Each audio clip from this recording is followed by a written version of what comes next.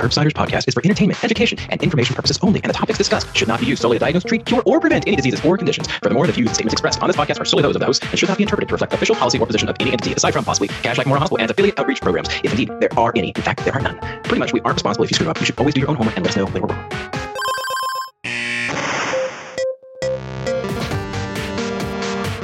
Welcome back to the Curbsiders Teach Season 3, our mini-series on medical education. I'm Dr. Molly Hoybline, joined by my co-host, Dr. Ira Krzyznovskaya.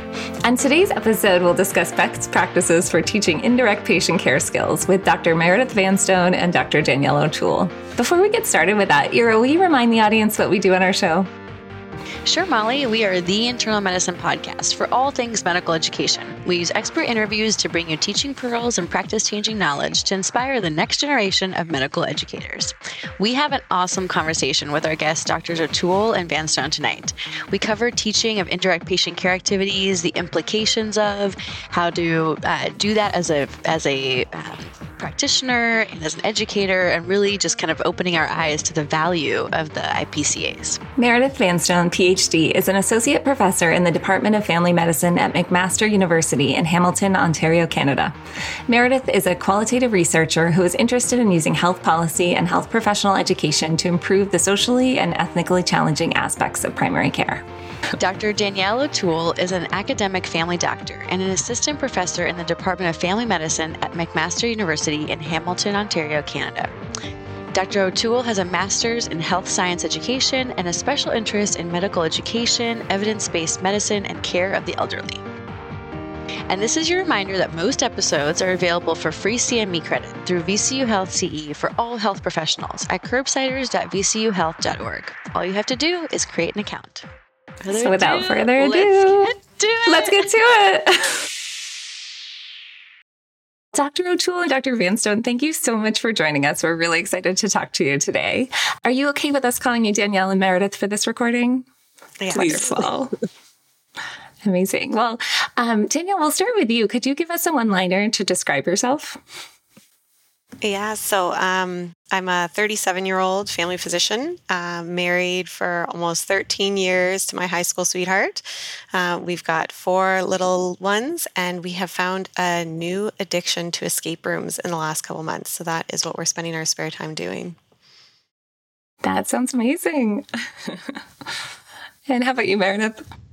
So I'm 38 if we're sharing our ages, and I'm originally from Ottawa, which is the capital of Canada. So I think that probably your listeners will enjoy listening to our Canadian accents today for Danielle and I. I always wanted to be a lawyer, and then somehow found myself in research because I just couldn't cope with the idea of precedent and the idea that you might make one decision and that will be the thing that everyone needs to rely on forever. I really love the contextual aspects of thinking through things and the gray areas and kind of navigating that. So that's how I think about things. I don't know. I really wasn't prepared to. No, that was great. That was great. Yeah.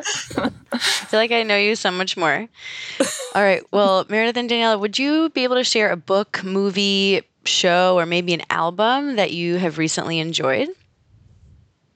And maybe, Meredith, do you want to go first? Sure, yeah. So I just finished reading Joan Didion's The Year of Magical Thinking, and this is kind of an older book, but for those who don't know, Joan Didion is a very prolific writer who had a lot of personal tragedy. Her husband died suddenly at the same time as her daughter was in the ICU, and so she wrote this book about navigating a year of grief and trouble, but it's just so poetic and reflective, and I think offers a lot of insights on the human condition and how we cope with struggle. That is a really beautiful book. I read it when I was in med school, so it's been quite a while, but a very good one. Danielle? I wish I had something as beautiful as that, but so with the 4 little ones at home, I have to say most of my books and movies and TV shows are all cartoons. So this past weekend we saw Puss in Boots, and it feels like we have Honey, I Shrunk the Kids and Home Alone on nonstop at my house. most of the reading I've been doing actually lately, though, is around travel stuff because I have a sabbatical coming up this July. So hoping to do a couple big trips. So mostly just figuring out where we want to go. Are we able to know where you're going, or is it still, like one of those, if you tell us, you have to kill us things? No, yeah. So we're hoping to do 2 trips, maybe one to New Zealand, Australia, and the other we're hoping Japan, maybe. So go see some Pokemon stuff, and the kids are really excited about those pieces. So yeah, we'll see. Oh, that's exciting. Wonderful. Well, in the interest of time, let's hop right into our topic today. This episode's going to be a little different than our usual Curbsiders Teach episodes because we're going to be talking about your recent publication from August 2022 in Medical Education, Optimizing the Educational Value of Indirect Patient Care. So to start us off, I'm curious what led you to explore this topic of indirect patient care and how it relates to medical education. Well, in general, no one really gets into medicine to do paperwork. And on top of it, we found that it's a bit of a hidden part of the job. People don't go in anticipating the workload that it's there. So once they get into the system, it's a bit of a shock to see how much time and how many hours are spent doing this type of work. And so it's really the indirect patient care activities can really be a significant source of burnout for practicing physicians and residents. And we were starting to hear that from our residents. So not only during accreditation 8 years ago did we hear feedback that indirect patient care activities were quite a burden, but on an ongoing basis, kind of informally and both formally at some of the tables that we sit at. So it was something that our residents were actually bringing forward to us. Absolutely. Well, when I saw your publication, I mean, it really resonated with me because I work with our residents and I'm absolutely hearing the same thing. And also just in my own life. I mean, it's a lot. It's a burden. That's what we heard from reviewers too. Our reviewers all kind of identified themselves as physicians who experience this in their own life. And we're really like, it's not just family medicine. Pay attention to our indirect burden too. So yeah. I think it's sort of ubiquitous in the field. Totally. And also way to take like something that's like a pain point and kind of look into it and study it further so that we can learn from it. Because I feel like that's the way to make those pain points slightly or maybe hopefully a lot less painful. Just to take us back like one extra layer, can you define indirect patient care activities or how y'all define them in this particular piece? So usually when we think about patient care, we think about or we picture a doctor sitting right in front of a patient face-to-face, taking a history, doing a physical, discussing management plans. That's often what our med students are envisioning when they join this as a career. But a significant amount of work is actually done outside of the examination room. So indirect patient care, so patient care that's not directly in front of the patient, includes things like documentations, dictations, billing, filling out requisitions, consults, in family medicine, prevention reminders, updating the chart, filling out forms, managing the investigations that were ordered, or filling prescriptions. So all that, the components that are required to provide patient care, but without that patient directly in front of you. And what's the history surrounding indirect patient care activities, and why do you think we're starting to talk more about this now? So there's always been some form of indirect patient care in medicine, but unfortunately that workload really seems to be increasing exponentially in the last decade or so. And when we were doing a bit of a literature dive, we found kind of 3 components that are really exacerbating the volume of indirect patient care. So the first was the adoption of the electronic medical record. And so we know that the electronic medical record provides rapid access to information, and the hope or the reason we use it is that we're hoping that it's going to improve quality of care and safety. But we do know it can alter the interactions that we have with patients, and it redistributes the clerical work to the physician that wasn't there before. And in some situations, it actually creates new tasks or new data entry pieces that we need to do. And it's caused a bit of a cultural shift to looking at quality indicators and patient satisfaction, which also causes more data input or structured data input. The second piece is a little bit more around what we're using our charts for. And it used to be used as a form of communication between clinicians, but now it's leaning more towards a legal document, as well as we use it for education and we use it for remuneration. So, what are you allowed to bill? And it's shifted from what was done to what was documented. And this has led to defensive medicine, or what I like to call note bloat, where we fill our notes with these details just in case there's a concern or a complaint, not because we necessarily think that information is relevant or makes a difference to our clinical decision. And kind of the last piece is just technology in general. So we know technology has improved communication between clinicians and medical sites, but this actually comes with increasing paperwork. So every time someone in our hospital presses save on a record, I, as a family doctor, get virtual paperwork in my medical inbox. And pharmacies now have automatic refills for prescriptions. And so I get requests for prescriptions even if the patient isn't actually out of it, just because the pharmacy thinks that they should be due soon. And so to kind of put this in perspective, my inbox in November 2017, had about 600 items. And I ran the numbers this past November, so just 5 years later, and it had 1,100 items. My practice size is the exact same. I practice the exact same.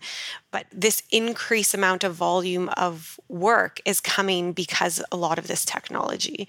And in my practice, that equates to about an extra 16 hours of work a month just dealing with the inbox.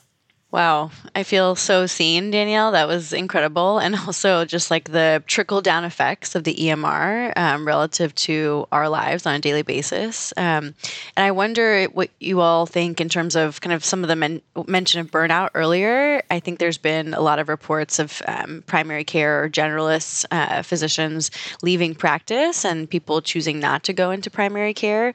And that means that patients can't find a doctor, can't find a physician to be their kind of primary provider. Do you think that the indirect kind of patient care activities fit into this phenomenon that we're seeing, or is it something that's independent of that? Like from my perspective as a health systems researcher and an education scientist, I think that people who are attracted to different types of medicine, just as Danielle outlined, like they have an idea in their head about what they're going to be doing, and it's usually about the meaningful work and the patient interaction, and probably not about the paperwork and all of the kind of little bits that you need to get that done.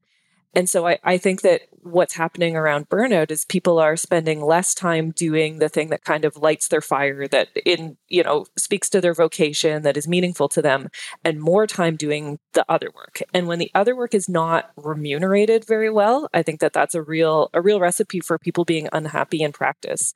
And whether that turns into burnout or whether it's just about professional fulfillment and professional quality of life, I think we see all kinds of physicians making decisions to structure their clinical practice in a way that feels more meaningful and balances better with the other ways that they want to spend their time, which these days, at least in Canada, tends to mean spending less time doing comprehensive generalist primary care.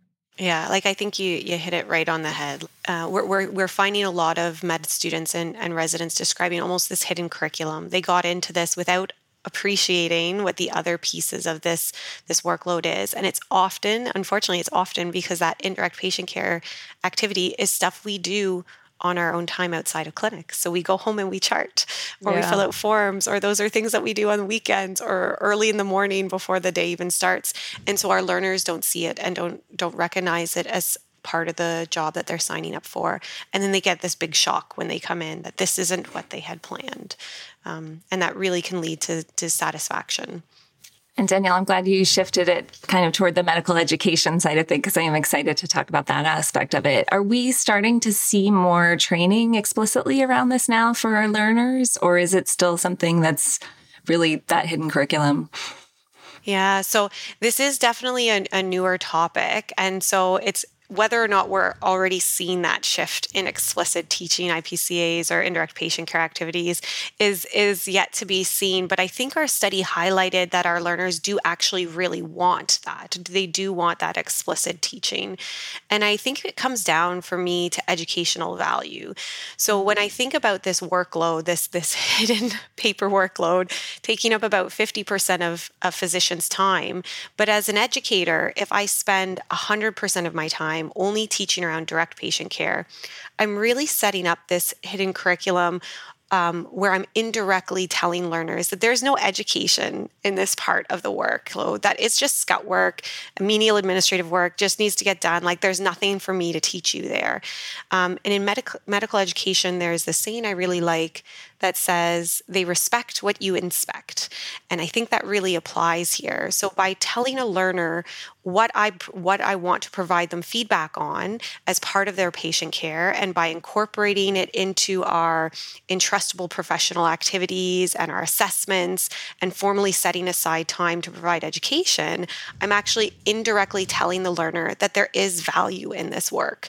So whether or not we're there yet with the explicit teaching, I think it's an important piece for us to start considering, because that explicit teaching actually will lend itself to labeling this as valuable work to be done.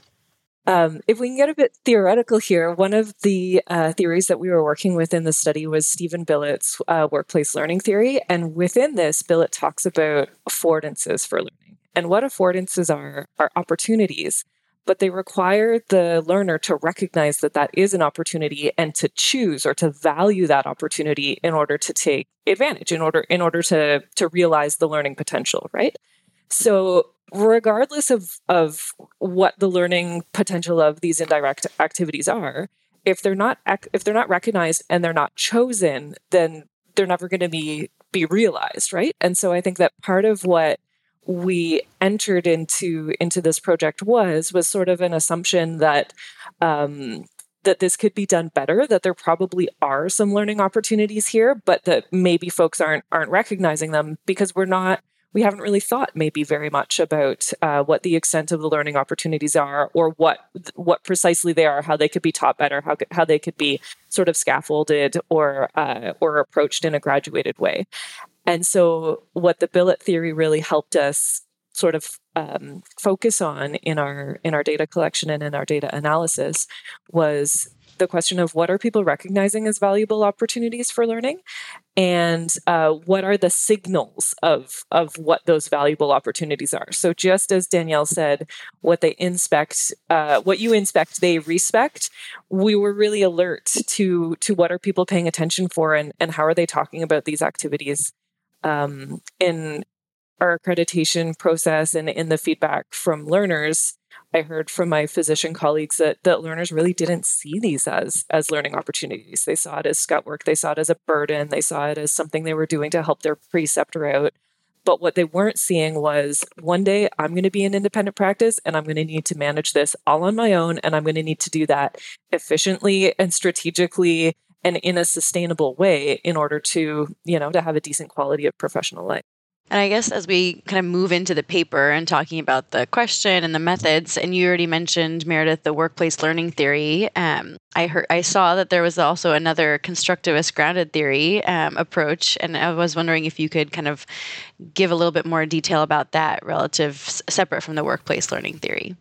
Sure. So grounded theory is a qualitative methodology that is very useful when you don't have a lot of current knowledge on about the phenomenon that you're studying.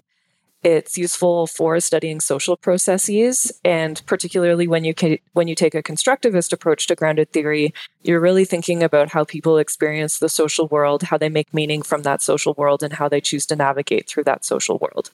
So applied to this topic, what we were interested in is understanding how learners make sense of the indirect patient care activities that they encounter during their residency training, and what the different pieces of information or signals or structures are that they're encountering to help them make sense of those indirect care activities. So, for example, Danielle just mentioned that sometimes preceptors will be doing this work at home or early in the morning, like a time that's not visible to the learners. And so from a constructivist perspective, understanding that sometimes this work is invisible is helpful for us to understand why learners may or may not value it, how they might, think about how much work there should be, or how I might structure my time to do this, right? Like they kind of need to be aware of it or to see it in order to think about it. And can you talk us through the basics of the method and design of your study? So we started with current residents because those were the folks who were raising this as an issue to their education leaders. But from Danielle's experience as a family physician and from our other collaborators who are also family docs, from their experience, what they thought about indirect patient care activities while they were in residency was really different than how they thought or how they experienced them when they were out in practice. So we also wanted to make sure that we were collecting data from folks who were in their first 5 years of family medicine practice, who had kind of gone through that transition of learning about indirect patient care activities in some way during residency, but then kind of striking out on their own and having to deal with them in real life when they didn't have a preceptor as their safety net, when they weren't, given academic half days and these other sort of opportunities that learners are to figure this stuff out, when it was just them and their patients and their electronic medical record out in the wilderness on their own. So we also included this group in our practice. And then finally, we had a group of educators, people who had been around for a while, who had seen the crest of indirect patient care activities that we're currently riding right now, and could kind of have a longitudinal perspective on what it's like to teach and to practice as a family physician, and how indirect care activities sort of interface with that. So once we recognized that we wanted to collect data from these groups, we had to make the decision about what kind of data we wanted to collect. And so constructivist grounded theory is a flexible methodology in that respect. We could have chosen to do interviews or focus groups. We might have chosen to incorporate some observation of how people were working in the clinic. What we decided to do was focus groups, because we thought this topic is not something that's like intensely personal and sensitive. We weren't really worried that people wouldn't want to talk about it in front of their peers. And we thought that it would be useful to have folks in a group so that they could kind of build off of the ideas that each other was sharing, and also maybe have a chance to talk to other folks who were working with different preceptors or who were working in clinics that had different kind of setups in terms of other staff members that you might be able to delegate tasks to, or different patient populations. Because what our collaborators were hearing from their own residents was a lot of really individually focused, like my preceptor gives me too much of this activity, or my preceptor has unrealistic expectations about what I might do here. And so we thought that setting up our data collection where they would have an opportunity to compare those individual experiences and listen and learn and build upon each other's experience would yield a richer perspective on what this phenomenon looks like across the spectrum of our residency program. And we'll get into kind of the implications of your results and maybe more deeply into the results. But just kind of off the top of your heads, Meredith and Danielle, I wonder, what was the most surprising result to you of these focus groups and kind of the data that you collected? Well, I have to say for me, the most surprising component was the idea that this job, like this component of the job, like paperwork, could actually have such a huge impact on a physician's career path.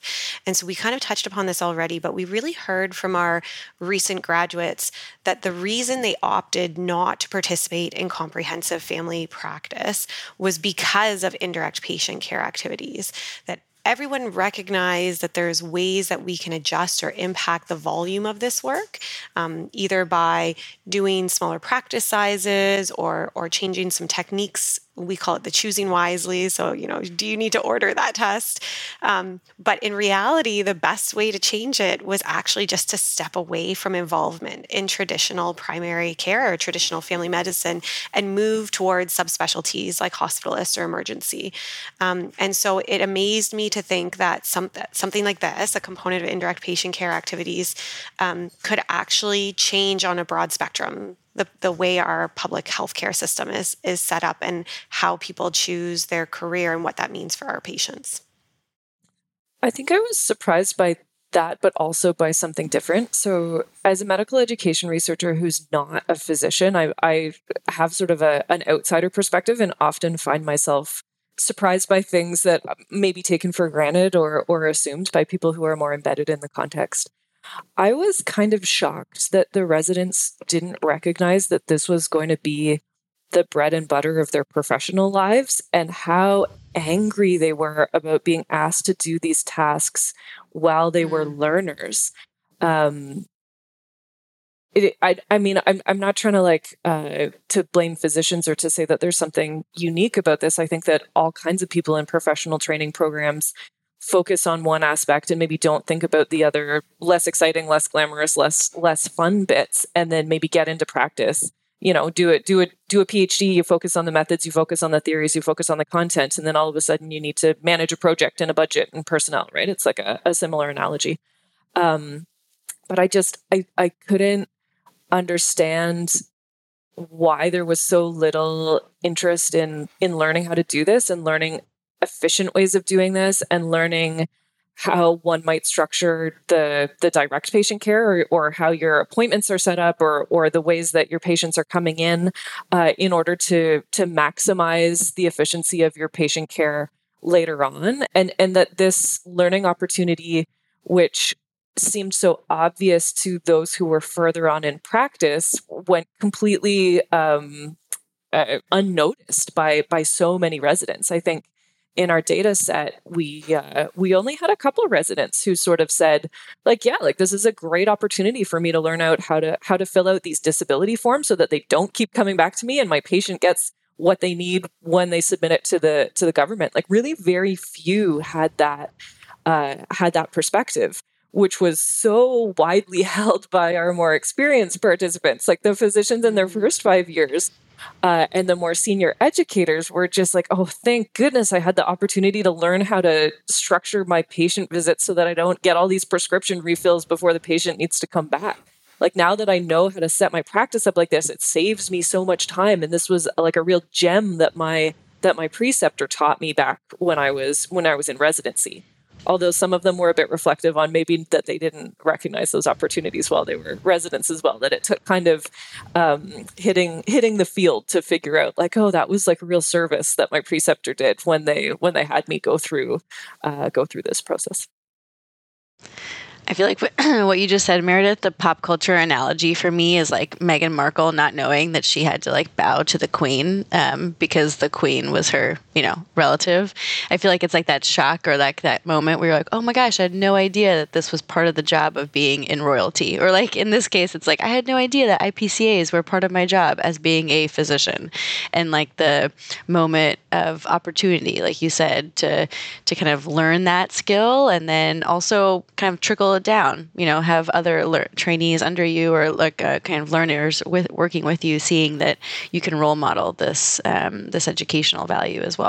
Yeah, I mean, I'm glad you pivoted it to the positive here because I was very much imagining myself in these focus groups and what you said really resonated. I mean, I feel angry about the amount of work that we have, and I'm hopeful that we can, make some changes to improve that. And I know here at UCSF, we have seen a shift that very few internal medicine residents want to go into primary care, and it's something that we, I love primary care, and I want to encourage them to do. And so hopefully there are some ways that we can shift this culture and make it easier for all of us.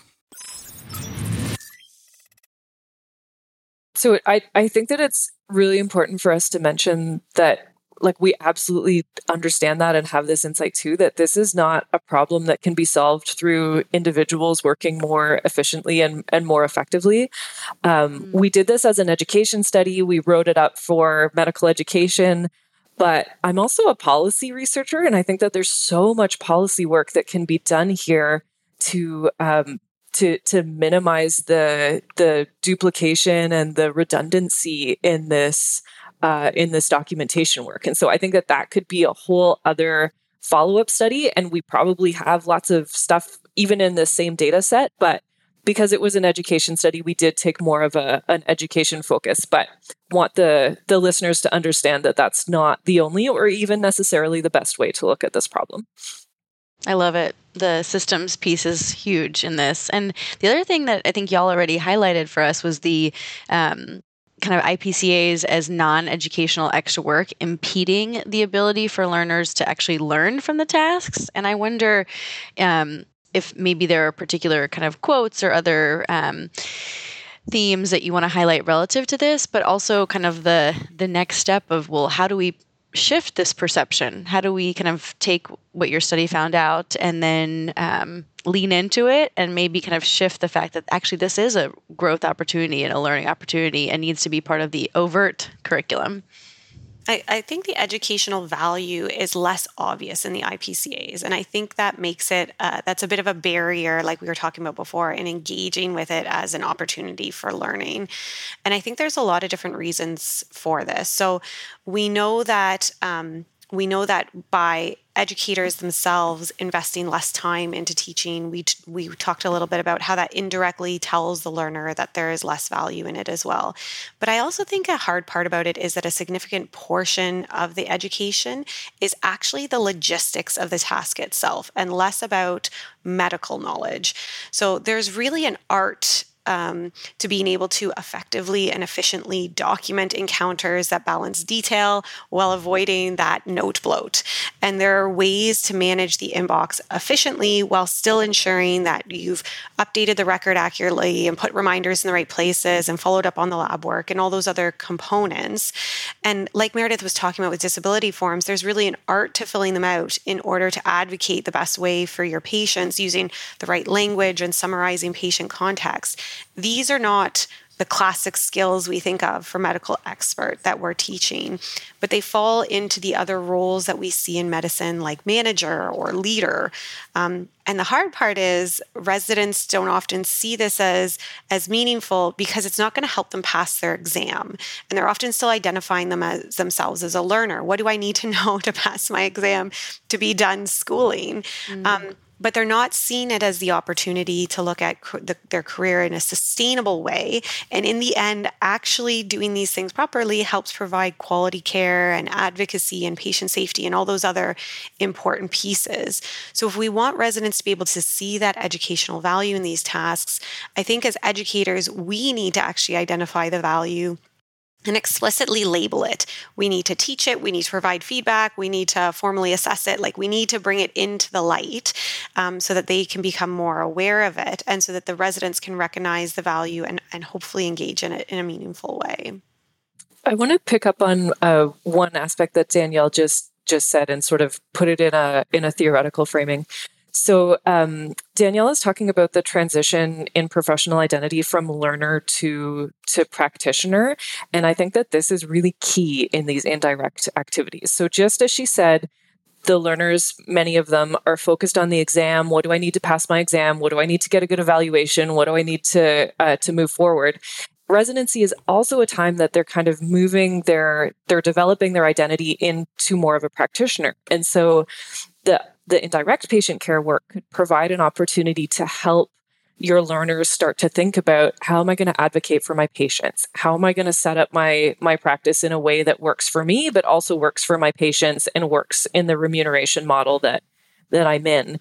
And really kind of help them move along that trajectory from learner to practitioner, where all of a sudden it's not about passing the exam. It's not about your experience as a learner and the opportunities that you can avail yourself of or not. It's about preparing yourself for practice. It's about getting ready to be a doctor, not getting ready to be the best learner that you can be. Yeah, and I think, Meredith, like that point of it, and I know you and I have talked about this a lot, that we saw hints of that within the data collection, that learners that approach this work as a student approached it very different than learners that approached it as an apprentice. And when they started to think of their work as their career instead of as passing the exam, they started seeing some of those opportunities. And I think as an educator, there's something there that we can grab hold of. So if we can help them develop their professional identity, so, congratulations, you're in residency. You're no longer a student. You are an apprentice. This is your career path. Let's learn all the different ways that you can make this business sustainable. Then all of a sudden that reframing opens up these opportunities as something worth learning. And have you made some changes, Danielle, in how you precept or in the medical education curriculum that you share with your learners?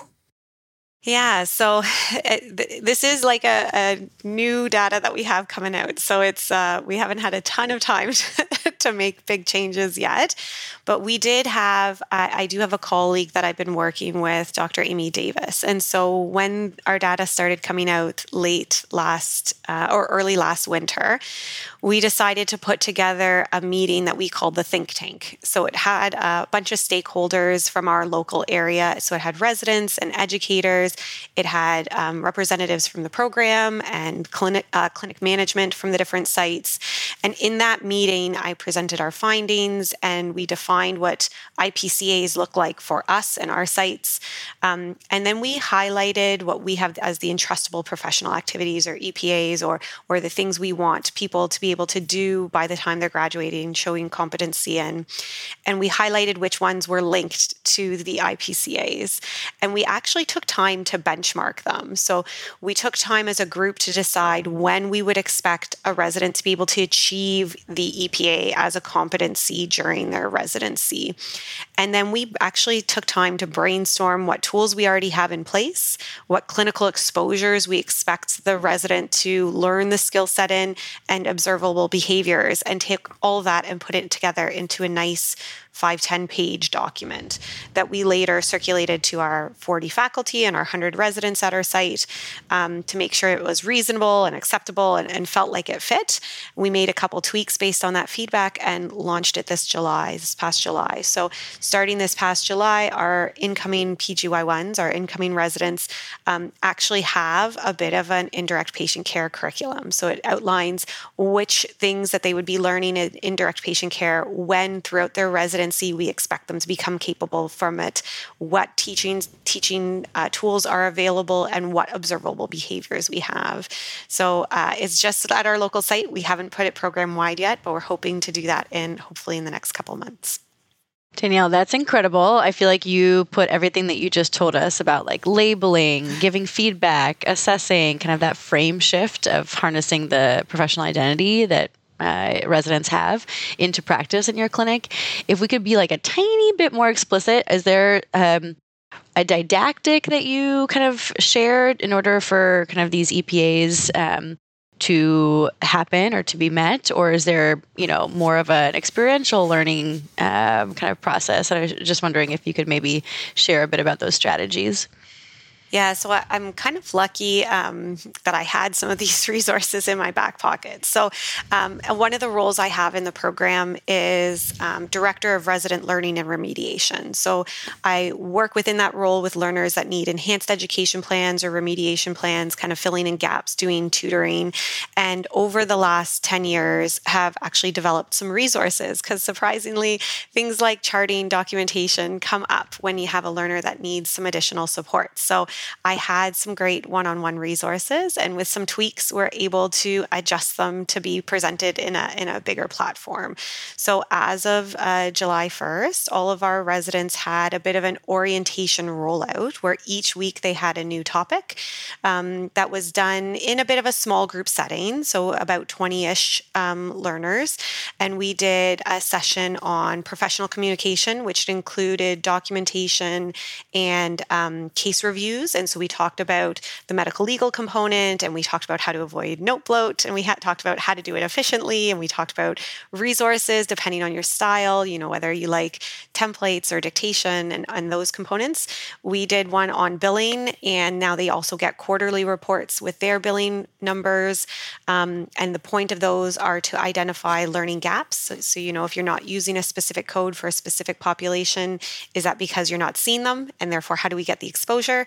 Or is it because you're not billing them, and how do we educate you about the billing? We did one on inbox, and again, looking at the medical legal requirements and how to do it in a sustainable way. And then we topped it off with a wellness one. So how do we balance this workload? How do we make sure we're setting boundaries, keeping mindful of ourselves? And what do we do when we make mistakes? Because we all are going to run into those situations. So hopefully this is something we've highlighted, but we'll be able to expand it a little bit further. And we're looking at building onto it. So we're looking at doing a second year resident or PGY2 reorientation. So a refresher on these things with a step up. So now that you've learned the basics, how do we do that next step? And when is that curriculum going to be available for the rest of us and the rest of the world? Is that coming to MedEd? Yeah, exactly. Is that MedEd portal available, or is that just emailing Danielle? Yeah, always. Feel free. Just send out an email.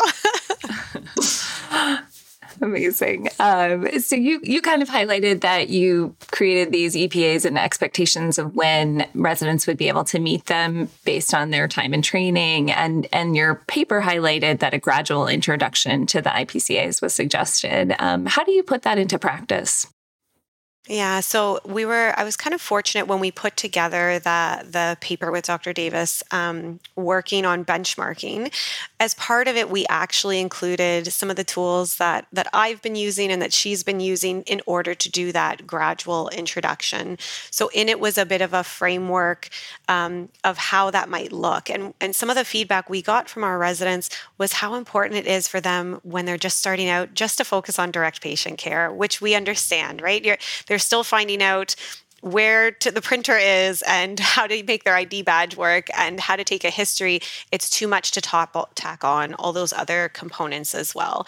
So the layout that we have for them gives an example for their preceptor to use that might show, in the first couple months, really focusing just on charting and direct patient care. And in the next couple months, incorporating something like prescription refills and doing some didactic teaching and how long that should take for them. And then as they get in closer to their second year, maybe they start incorporating things like consult notes or investigations. And so we've given them a bit of a stepwise approach of what that could look like, using that benchmarking as a bit of a frame of reference. And then we've also been able to incorporate, our group does what we call portfolio reviews. So each resident sits down with their primary preceptor 3 times a year to look over their entire educational file. And we now have something in there landmarked for IPCAs. So what is it you're engaging in and what is it you're hoping to learn more about in the next couple months for your next portfolio review? So bringing in some of those benchmarking landmarks, but also getting the resident to start to reflect on what other skills they're hoping to learn. And Meredith taught us more about the workplace learning theory. So I just wonder, Meredith and Danielle, how do you all kind of teach, we'll say faculty or more kind of experienced practitioners to really highlight those moments, those opportunities for the learning, for the value of the IPCAs? How do you teach faculty to do that in practice? Because I can imagine maybe there's a best practice towards IPCAs being incorporated or being highlighted, or maybe within the kind of didactic sessions, Danielle, that you just talked about, there are like little quick bits for the faculty who's like just trying to survive during a precepting session, but still wants to highlight that opportunity for their learners. So just wondering if you have any kind of tips for the faculty, the teachers out there trying to incorporate this work. I don't think there's any explicit best guidelines yet for IPCAs, it being a bit of a newer concept. But the way that I've been doing, so I can share my educational expertise, I use a bit of a framework when it comes to addressing educational gaps. So that's the framework I'm coming from. And this isn't anywhere out in the literature, so this is 100% like an Danielle O'Toole approach. But I use something I call the 5 E's. So educate, exemplify, exercise, encourage, and evaluate.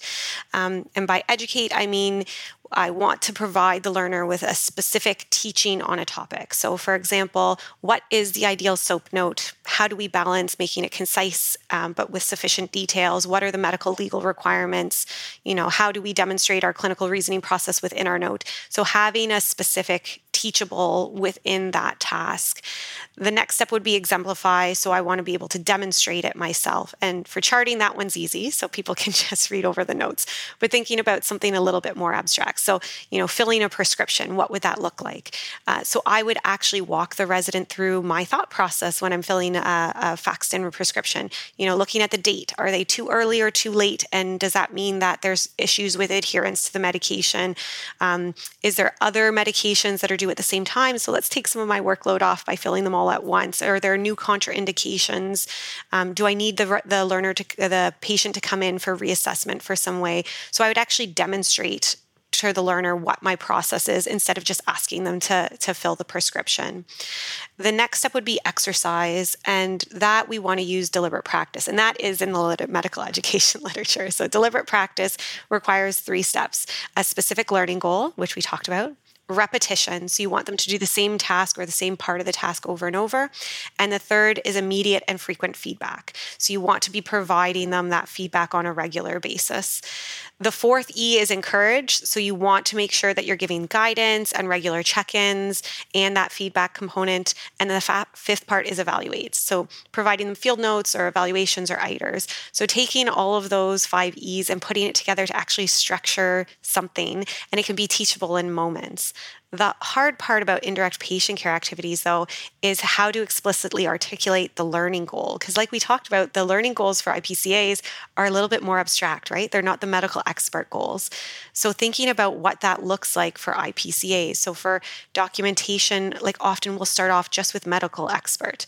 Are you managing it accurately? Are you documenting it properly? Do you have appropriate communication? But maybe then your learning goal moves towards patient-centeredness. Does your documentation include patient context? Did you consider access and funding when thinking about the length of the prescription you're filling? Have you thought about a patient-centered way to communicate inbox results? And then maybe your goal moves towards collaboration. So are you making sure the team is updated in an appropriate way? Or maybe manager, are you doing this in an efficient, effective way? So you can teach each of those learning goals, but just break it down into those 5 E's of the educate, exemplify, exercise, encourage, and evaluate. And if you all and the listeners as well are thinking like, wow, Danielle really has a great system here. This is something I need to adopt. It's so organized. It's so thoughtful. We heard that in our data too. So none of the physician collaborators were ever involved in conducting the focus group or that kind of thing. We kept it to the non-physicians, but we could always tell when we had one of Danielle's trainees in the focus group because they would be like, oh, my preceptor had a whole system. She would show me this and then that, and then we graduated to here, and then we did this. And the other residents they would just turn and look and be like, that didn't happen for me. And then sure enough, I would sometimes look it up later, and it got to be a game between me and the other RA. We'd be like, let's see if this was one of Danielle's. Be like, oh, yes, it was. That's amazing. Yeah. If it's one thing I've learned over working my remediation role, is it's how often that we do things just automatically and forget to articulate it. And so that's one thing that I've learned over the years is that I need to articulate what's going on in my head, because that's where so much of the learning actually is. Where did I come up with this approach and why am I doing it? So that's why I have the frameworks. You also need to brand the 5 E's, Danielle. I think it's time. Exactly. We will spread the word. There we go. Amazing. Well, this has been such a great conversation, and I feel like so great to talk to you guys. Are there any other main points that you feel like we need to touch on in terms of your results, or things that we haven't really covered that you feel are valuable? I think the only other piece that might be worthwhile thinking about for listeners is, on top of learning how to do this work in a sustainable way, I think it's a bit of a two-way street. So making sure we also talk to our learners about the fact that it's okay to set boundaries for themselves and their patients. So it's okay to tell a patient that it's going to take time to fill out a form, and it's okay to tell a patient that I'm not filling prescriptions within hours of you sending them in. So setting those boundaries for our workload, I think, is a reasonable task to do, but to set them early on in practice. So I know my own family physician, when he found out I was in med school, gave me some really good advice, and it stuck with me ever since. So he said, the practice you have in 5 years is the practice you deserve. So setting those boundaries early and sticking to them is going to be really important, because if you let your patients no-show, come in late, have a million forms, fax in all their prescriptions without setting the boundaries, then that's the workload you're going to pay for later. So it's okay to set your limits. And I think if we do that as a professional community and back each other in those pieces, I think it'll help make those things a little bit more sustainable for all of us. I love that. We need more encouragements to kind of make things sustainable, because I think sometimes, we at least have these messages for our My Charts from patients. They're like, your response will happen within 2 to 3 business days. But I think some patients may think that days is replaced by hours. And so I try to emphasize like, no, we'll get back to you within 2 to 3 business days. And I would say it's just the last couple of years has been more of my practice to actually set those boundaries. Whereas before, early junior faculty or first year faculty, I was like, yeah, send those messages. I'll get back to them instantly. And you set yourself up for not success in that situation. Yeah, exactly. Anything else, Meredith or Danielle, that you would like to mention, or kind of main take-home points for both of you for our listeners? Maybe Meredith, we'll start with you. Sure. Main take-home points. Nobody likes this work. It's not going away, but you can learn to do it better and more efficiently and in a more balanced and sustainable way. But like everything else that's worth doing, that's going to take effort, and it's going to take some time and take some thoughtfulness. And so it's probably worth doing, and focusing frustration and anger on why do I have to do this work could maybe be redirected to some health systems advocacy, because I think it's not a unreasonable question. Like, why is there this volume of work that you need to do, and what's really necessary and what could be improved? And I think we've got lots of great scientists, not just in Canada, all over the place, thinking about how electronic medical records could be restructured to serve the patient better rather than the insurance company or the billing provider, and that work probably needs to continue. This isn't going to be a problem that can be solved through education. Totally. But it could be improved through education. Yeah, I don't want to say there's there's certainly an educational role. Yeah. Yeah, I think the big take home I would have is that the way that you do this work is an art, and it's very personalized, and it even the way that you do the work will change over your career. So when I started, I did a lot of this work in the evening, and now with 4 little ones, I do it first thing in the morning. So when and how you do it is going to change. So taking every opportunity to see how everyone else does it, to pick your favorites from everyone else, is actually really an awesome opportunity, because once you get out and practice, you won't have that chance to model it off other people and see what works and it doesn't in a protected, safe space with a safety net. You're going to be doing it on your own and having to use your own creativity to come up with those ideas. So using the time that you have in residency as that educational opportunity is really a bit of a blessing. Thank you. Those were wonderful. Anything else that you'd like to plug? Anything that you are excited to share, work that you've done? We just got a new grant together last week. So we got congratulations. Funded by our Canadian version of the National Institutes of Health. So we call it Canadian Institutes of Health Research. With a couple of other economists, we got a grant to study the pay gap in medicine. So that work will be starting soon, I think. Oh, that's huge, especially with the National Women Physicians Day last week. I think there was a lot of buzz about that. So excited to hear more. Absolutely. That was just such a great conversation with Meredith and Danielle. So I really want to try to be more explicit about teaching these activities. What they were talking about today really resonated with me in terms of we do a lot of this work kind of at home silently without sharing it with our learners.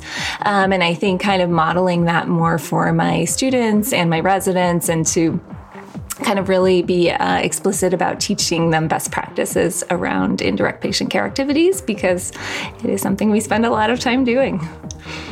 I'm totally with you. I'm still kind of shook from the line, they respect what you inspect, and just kind of being very, like you said, explicit and intentional about saying, I'm going to highlight for you what was good about this note, what was helpful, effective, and like how I would approach it. So just kind of the labeling piece and the really kind of, if we respect the IPCAs and their role, making sure that the learners can see that as well. So I'm still shook from this episode just because of all the learning and all the implications of their work.